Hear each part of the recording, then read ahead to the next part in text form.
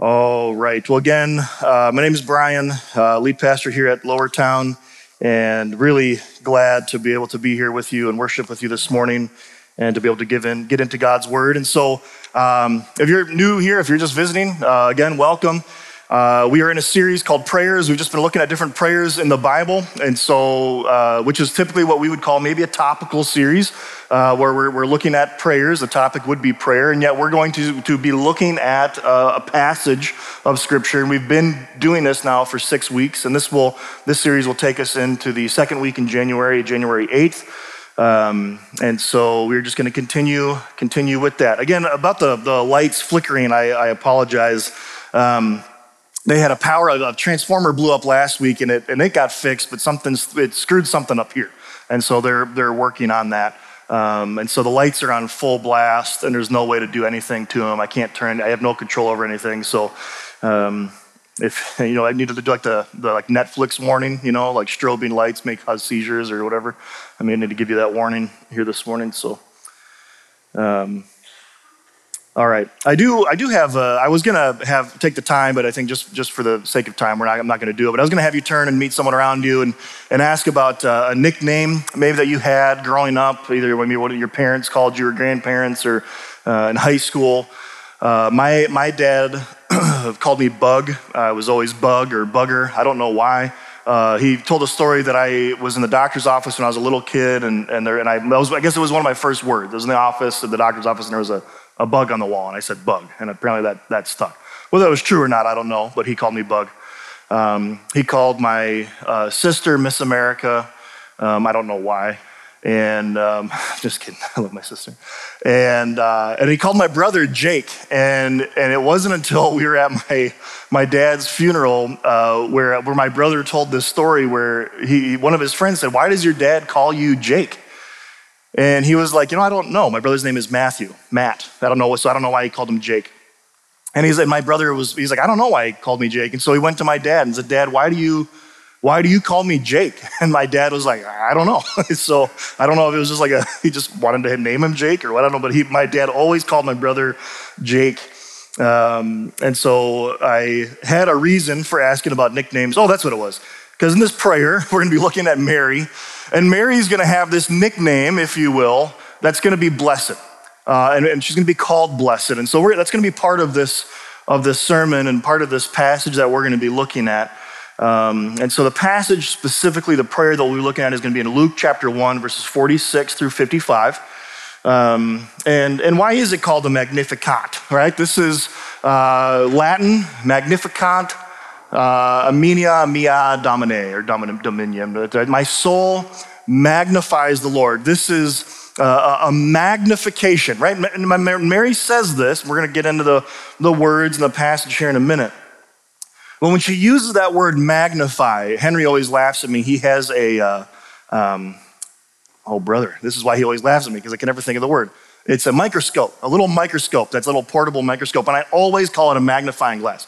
Just, where's your magnifying glass? It's not a dummy, Dad. He doesn't say that, but, right? It's like, yeah, it's a microscope. But when you magnify something, right, whether it's with a microscope or a magnifying glass, it doesn't make the thing bigger, right? When I'm looking at an ant through a magnifying glass, it doesn't make the ant bigger. It just makes my view of him bigger. And that's what happens in Scripture. When we have this word of, I magnify you, or my soul magnifies you, I want to make you bigger and larger in my own view of who you are. I want to make you big in my life and in my soul and my spirit, as Mary's going to say. And as we do, usually every week, at Lower Town here, is we talk a lot about context, right? Again, St. Augustine in the 3rd, 4th century, that he was talking about what is the greatest rule with biblical interpretation? How do we study the Bible? And he gave 3 words to that, and it was context, number 2, context, number 3, context. Context, context, context. And so we try to get a little bit of context, just giving us a little bit of understanding before we just jump into the text. And so I'm not giving a whole lot, just going back a few verses in this passage into Luke chapter 1, verses 39 through 45. So just leading right up to the prayer here. It says this: "In those days, Mary arose Again, the word arose or arise might not mean a whole lot, and it doesn't necessarily, but in context, it's really important. If you were here last week, one of our other elders, Paul, preached on Hannah's prayer.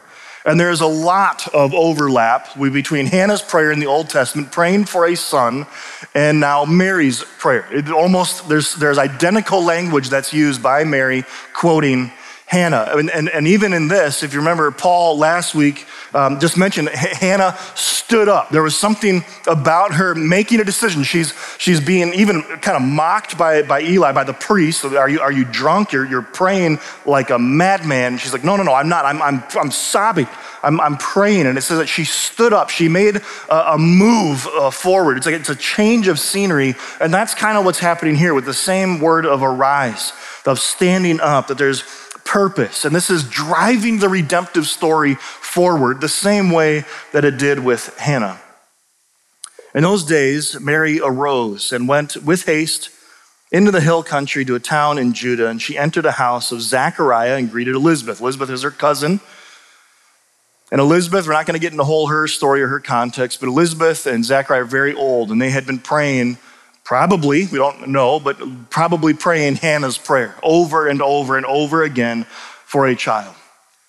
And God grants them a child. We're going to learn is going to be John the Baptist, Jesus' cousin, who's going to prepare the way for the Lord. And so Elizabeth, is pregnant with a child that God has promised, who's going to be in some ways a prophet and is going to prepare the way for Jesus.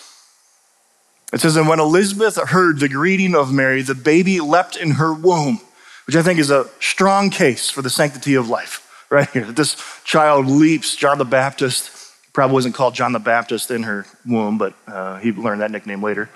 And Elizabeth was filled with the Holy Spirit. And she exclaimed with a loud cry, blessed, and we're going to see that word again, blessed are you among women, and blessed is the fruit of your womb.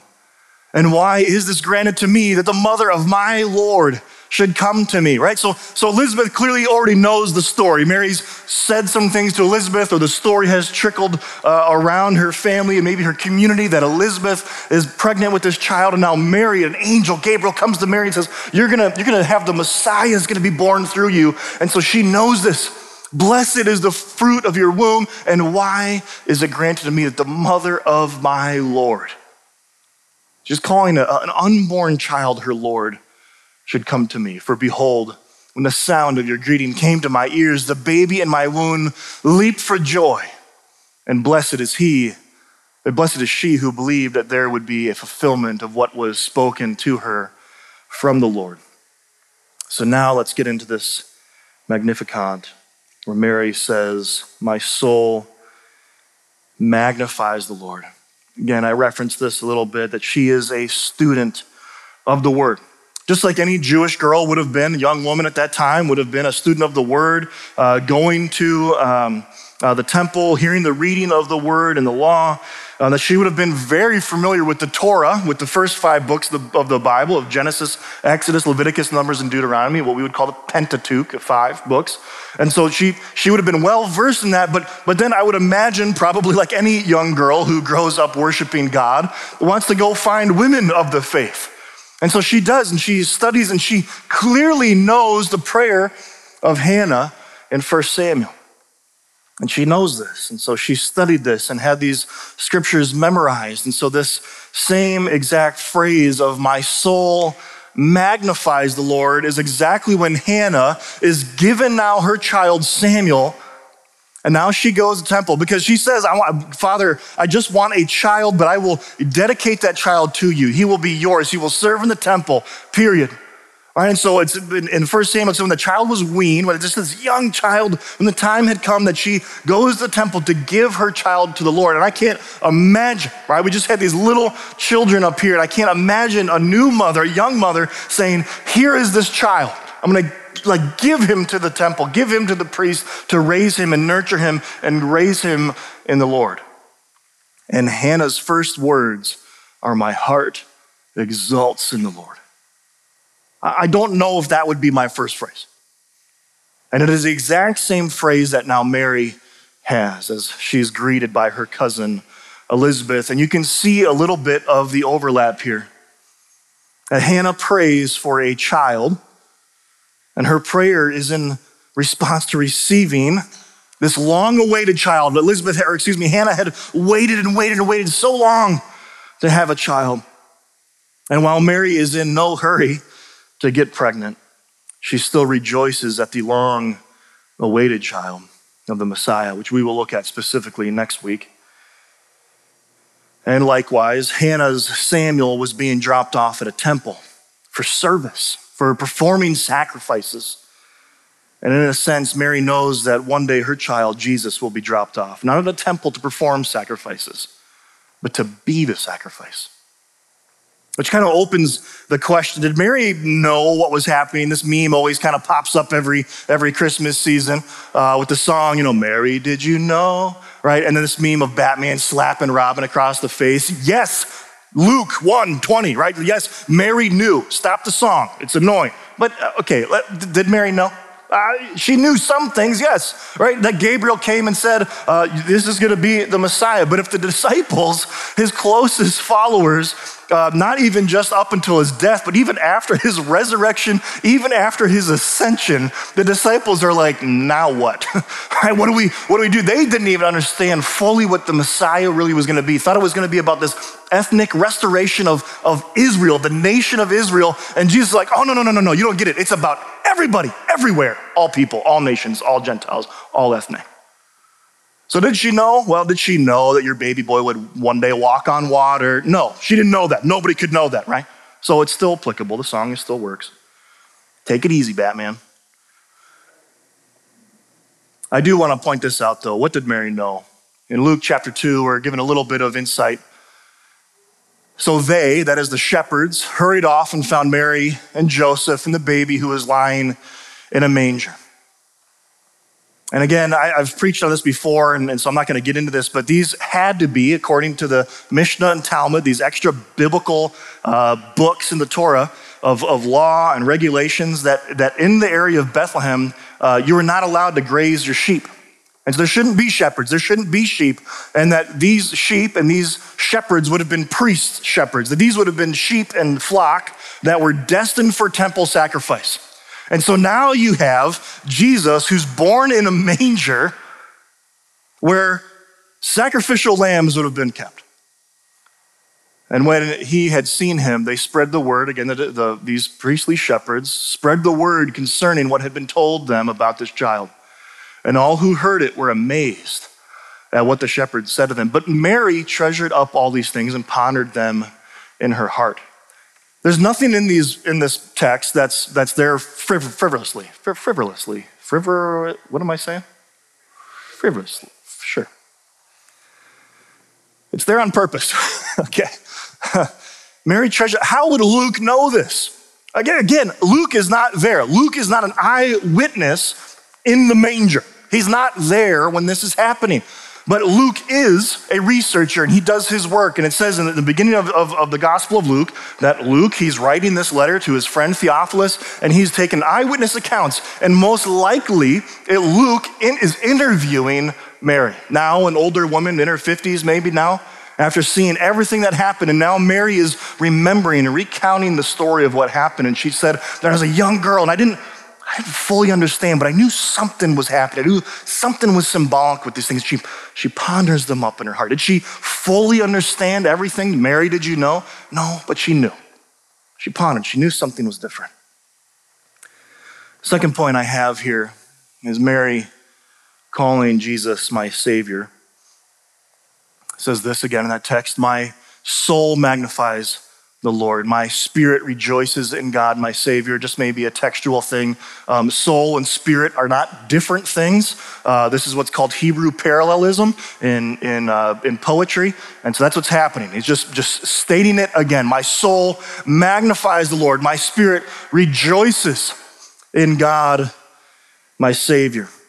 In the Gospel of Matthew, one of the favorite titles for Jesus is the Son of David, the Son of David, the Son of David. Why is that? Because all the way back in 2 Samuel, there's a promise made to King David that someone from his line, a descendant of his, is gonna sit on the throne forever.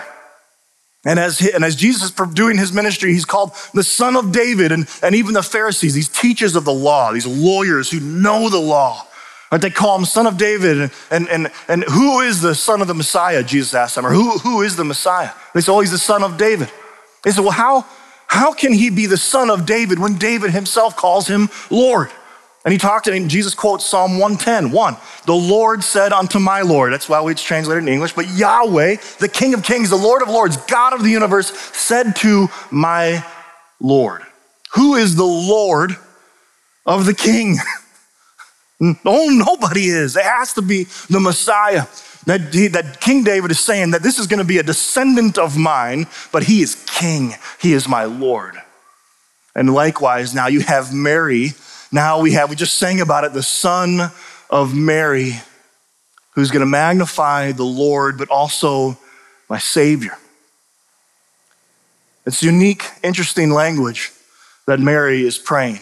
I know some of you grew up Catholic, that by her proclaiming right here that I need a Savior, she's clearly implying that she needs a Savior, that she has sins that she needs forgiven.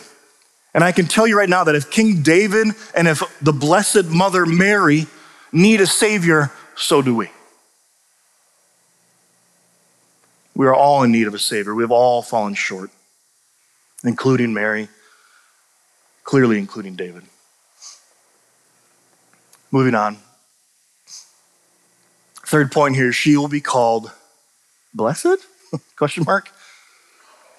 I mean, like, all right, let's look at the text. My soul magnifies the Lord. My spirit rejoices in God, my Savior, for he has looked on the humble estate of his servant. I'll get into the blessed here in a minute. Of seeing the humble estate of what other translations I think rightly say, of my female slave, my bondservant, right? There's something here that she's saying, I have no say in this. I am a part of the redemptive story that God, you have sovereignly placed me in. I don't fully understand it, but you see me. You see my humble estate. You recognize me, and you're showing me grace and mercy here in this redemptive story of providing a Savior, providing a Messiah. The other night, it just made me think of, and I know, thankfully some families are visiting, so I'm not the old guy in the room now today, no offense. But it made me think of the movie Ben-Hur. All right, which again, it was even before my time, but a classic movie, right? Charlton Heston, right? Charlton, is that his name? Is that right? Charlton, yeah, okay, sure. Charlton Heston plays Judah Ben-Hur, right? And I'm not going to get into the whole storyline, but at this moment in this scene, he is a slave. He's under the Roman rule that he's he's being just drug along with many other slaves, and they just crossed this desert, and they're all just thirsty, right? They're going to die if they don't drink some water. And they finally come upon a well, and the Roman soldiers, they start whipping the slaves, and they say, right, the soldiers and the horses first. And you can just see the agony on these slaves' faces as they're seeing horses drink water from these buckets. They're dying. And I don't remember, I need to rewatch the movie, but Ben-Hur, someone finally gives him some water, and he goes to take it, and a Roman soldier grabs it. He says, none for this one, right? And I don't know why, I don't know what he did where they didn't like him. I don't remember that part of it. But and in his agony and pain, he just falls into the dust and the dirt of the ground, and you can just see he's just given up. He's done. He's dead. He's dead. And then in this moment, again, I know this isn't scriptural. I know this is just a movie. But you have someone who's clearly Jesus. He's never named, but the tenor and the tone changes. It gets a little bit brighter. The music changes, and someone disregards what the Roman soldiers say and sees him, right? And it just made me think of that this is us, again, metaphorically, that we all are in the dirt and the dust, that we are so thirsty, that our lips are parched, we are dead. And Jesus sees us. That's exactly the same language that we see here with Mary. You looked on the humble estate of his servant. For he has looked in the humble estate of his servant. For behold, from now on, all generations will call me blessed. Right? Elizabeth said that you are blessed among women. All generations are going to call me blessed? What? Because I'm telling you, I just don't think culturally, especially back then, a couple thousand years ago, having a young woman pregnant who's not married, I don't know what the first adjective that people would have thought of Mary would have been, you're blessed. I don't think that's would have been what they would have said. There was a Vine or a TikTok I saw a while back where it's a guy, he's acting like Joseph, and he says, hey Mary, I made you this pie. And she goes, oh, thanks, Joseph. Oh, wait, we don't even have an oven. And he goes, see how that sounds, Mary? It's just this joke, right? Now, thankfully, an angel came to Joseph as well. And so at least she had an advocate with her husband. Well, you can imagine, I can only imagine what the stares, the thoughts, the language that would have been tossed Mary's way. And yet this is true. And unlike Hannah's prayer that we could all pray, we can't pray this prayer, right? We don't recite this, but only Mary can pray this prayer. We're not praying from now on, all generations will call me blessed. No, wrong. That's Mary. And this is held true. Again, if you grew up Catholic, you have a blessed Virgin Mary. I mean, that's a big thing. And this is very true. That God again sees her humble estate and says, you will be blessed. Moving on here, his name is holy. Holy is his name. Again, this isn't an adjective. It's saying that you can call him holy. That is his name. Looked at this a couple weeks ago of Jesus praying, hallowed be thy name. Name is holy. See this in this passage. For he who is mighty has done great things for me, and holy is his name, and his mercies for those who fear him from generation to generation.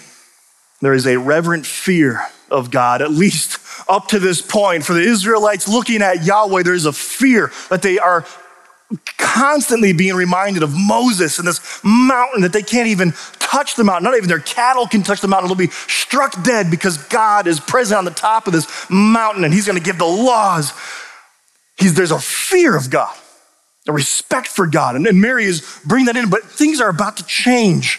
This Messiah, who is God, is about to take on flesh, become incarnate God dwelling with us, and he's gonna die and shed his blood so that we, our sinners, are justified freely. And the Apostle Paul tells us that we can boldly approach the throne of God. What? There's this reverent fear. Isaiah chapter 6, one of my favorite passages. Actually, this was maybe, 10, 12 years ago. I was in Illinois, Normal, Illinois. I was a junior high Bible teacher. Don't recommend that. It was a rough go. Junior high, that's what we called it in Illinois, middle school. And I had just finished reading a book called The Holiness of God by R.C. Sproul. Eric and I were talking about that a couple of weeks ago. And I was just in this mode of fear of the holiness of God. I just was in awe of the otherness and beauty and separateness of who God is and was. And I was teaching Isaiah chapter 6, verses 1 through 3, and it starts off by saying, in the year that King Uzziah died, I saw the Lord high and exalted, or high and lifted up, is the King James version. And I remember I'm reading this passage and I'm really getting into this, and I'm like in fear and trembling, talking about the holiness of God, and some punk kid from the back just goes, God's high. And I lost it, right? I've never sent a kid to the principal's office except in that moment, right? I was like, you're going to the principal's office because you're a jerk, right? And you're lucky that God doesn't strike you dead. You know what I mean? I was like, this is bad, man. You don't mock the holiness of God, right? I was probably not gracious, obviously. There's something about God. And let me explain. This is maybe my pet peeve. A lot of you know I teach a systematic theology class for our Leadership Development Institute. It says this in verse 2, above him were seraphim, each with 6 wings. With 2 wings, they cover their faces because they dare not look at the holiness of God. With 2 wings, they cover their feet because it represents their creatureliness. And with 2 wings, they fly and they hover over in the throne room of God and they call out to another, right? So you have Yahweh, God, sitting in the middle, and you have these seraphim flying on either side of them, and they're calling out, "Holy, holy, holy is the Lord God Almighty. The whole earth is full of his glory." And this one over here is like, no, man, listen to this. "Holy, holy, holy is the Lord God Almighty. The whole earth is full of his." And this has been happening for a very long time, and it is happening right now. And notice that their adjective of choice here, again, a repetition within Hebrew literature and poetry, is very powerful. And the only time, if you read the Bible, Jesus will say, "Verily, verily," or "Truly, truly." It's adding emphasis. And the only word in the Hebrew scriptures that we get 3 times is this: holy, holy, holy. And notice they don't say merciful, merciful, merciful, loving, loving, loving, kind, kind. It's holy. Something about the holiness of God that is everything that he does. It's all encompassing. It's who he is. His name is holy. And Mary recognizes that. And then he sees to it that Israel is remembered. Luke, this passage here, again, it says this in verse 51. "He has shown strength with his arm, and he has scattered the proud in the thoughts of their heart." This idea of arm, what is with this arm? That he has shown strength with his arm. It's taking hold with his arm. It's taking care. But not just like, I'm gonna take care of you, I'm gonna see to it. I'm gonna do this thing. In January, I mentioned this in the weekly email that we are gonna be the Leadership Development Institute, spending a weekend at the retreat center. And the theme of that weekend is Big God, Big Words. And so I've been tasked with solving predestination in 30 minutes. Stupid, right? But I'm gonna be focusing a lot on the providence of God. And that is this word, providence, the second time now using Latin, is pro video, see before. But it's so much more than that. It's God seeing to it. God is going to see to the redemption of his people. He's not gonna leave that up to chance. He's not even gonna leave that up to me and you. He's gonna see to it that his son doesn't die in vain and people are gonna be chosen before the foundation of the world, Ephesians chapter 2. It's a see to itness. He's gonna carry us along with the strength of his arm. We see that with Abraham. I think maybe I have this passage. Let me just read this and I'm gonna get into Abraham. He says, he has brought down the mighty from their thrones and exalted those of humble estate. And see the providence, the sovereignty of God. He has filled the hungry with good things, and the rich he has sent away empty. He has helped the servant Israel in remembrance of his mercy, as he spoke to our fathers, to Abraham, and to his offspring forever. And so looking at the story of Abraham, this is Genesis chapter 2, where Abraham has just been asked by God to sacrifice his only son, Isaac. And so Abraham, it took the wood for the burnt offering and placed it on his son Isaac, and he himself carried the fire and the knife. And the two of them went together, and Isaac spoke up to his father, Abraham. "Father." "Yes, my son," Abraham replied. "The fire and the wood are here," Isaac said, "but where is the lamb for the burnt offering?" Abraham answered, "God himself will provide the lamb for the burnt offering, my son." And the two of them went on together. Provide. That's providia. But again, this isn't just seeing before, it's seeing to it. That he's gonna see to it. That God will provide, and God does provide a lamb. God does provide a sacrifice. And to the point where Abraham then names the mountain, the Lord will provide. Yahweh will see to it. And that's what Mary is exclaiming in this prayer. Of all these lists, of this arm that he's gonna provide for Israel, not just a land or a nation or a people group, he's gonna provide a Messiah where all people will be chosen according to 1 Peter chapter 1. All people will be grafted in and become one people that will worship this Messiah. The Lord will see to it. Mary's prayer that we now, on this side of the cross, we get to look back and we get to say, the Lord saw to it. He did it. So in gospel application this morning, he is worthy of the Magnificat. I don't know if that works from English to Latin there. and he's worthy of magnification. My soul magnifies the Lord because he saw to it that we would be redeemed by the blood of the Lamb that takes away the sin of the world. That was a phrase that John the Baptist would say of his cousin when he starts his ministry. And secondly, maybe some of you just need to hear this morning, that he sees you. He does. The same way that he saw Mary and Elizabeth and Hannah and so many more. He sees your humble estate. But what I love about Jesus is he doesn't just see it with his eyes. He doesn't just observe your suffering, your struggles, your lowly estate.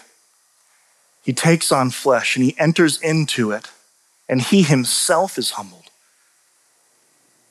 He is humbled. The King of Kings is humbled. He's born in a manger so that he could be the ultimate sacrifice, the Lamb that takes away the sin of the world, so that we could have everlasting life, so that we could be exalted and we can have a meal together with the Lamb by his grace and mercy through faith alone in Christ.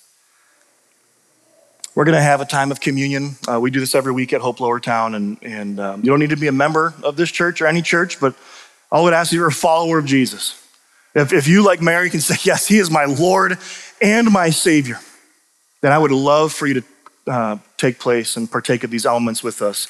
There's nothing magical or special about these elements. It's a wafer and juice. But we get to sit here and spiritually enter into this meal together and remember the finished work of Christ on the cross. We get to remember that Jesus humbles himself and he takes on flesh, human flesh, that we could have everlasting life. And so we take these elements, the bread that represents his body that was broken for us, the juice that represents his blood that was shed for us, so that we can be both saint and sinner. So we can, the great exchange of Jesus putting his righteousness on us and at the same time taking our sinful nature upon himself and paying for sin once for all. And so the worship team is gonna play 3 songs this morning. And I think it's very fitting, the songs they have chosen, of looking at this prayer of Mary about this newborn baby, that it was the reason why we're celebrating Christmas and the Advent season. And so again, if you're just a follower of Jesus, we'd love for you to partake of these elements as the worship team is playing. Feel free to grab them and take a seat and pray and worship and take those elements as you see fit. And let's pray together. Heavenly Father, you are good and you are holy. You are unapproachable, ineffable light. And yet, because of you writing yourself into the story of yourself taking on flesh and dying for our sin, we can now approach you. Approach you boldly in our time of need. Again, knowing because you see us, you hear us, and you know. So God, if there are people in here who are just really struggling, and a lot of people who really struggle with Christmas season, not because of what it represents, but because of getting together with family they have a difficult time getting together with, or just family they've been estranged with, or they don't have family, they're just alone. This is a difficult time, and God, you know what it's like to be alone. You know what it's like to be abandoned. And so would we find grace from you and mercy to help in a time of need? And God, would we just see you this Christmas as worthy of honor, worthy of worship, worthy of praise, and that our souls would magnify you, that we would actually get a better image and picture of who you are this Christmas season. We love you, we thank you, and it's in Christ's name we pray. Amen.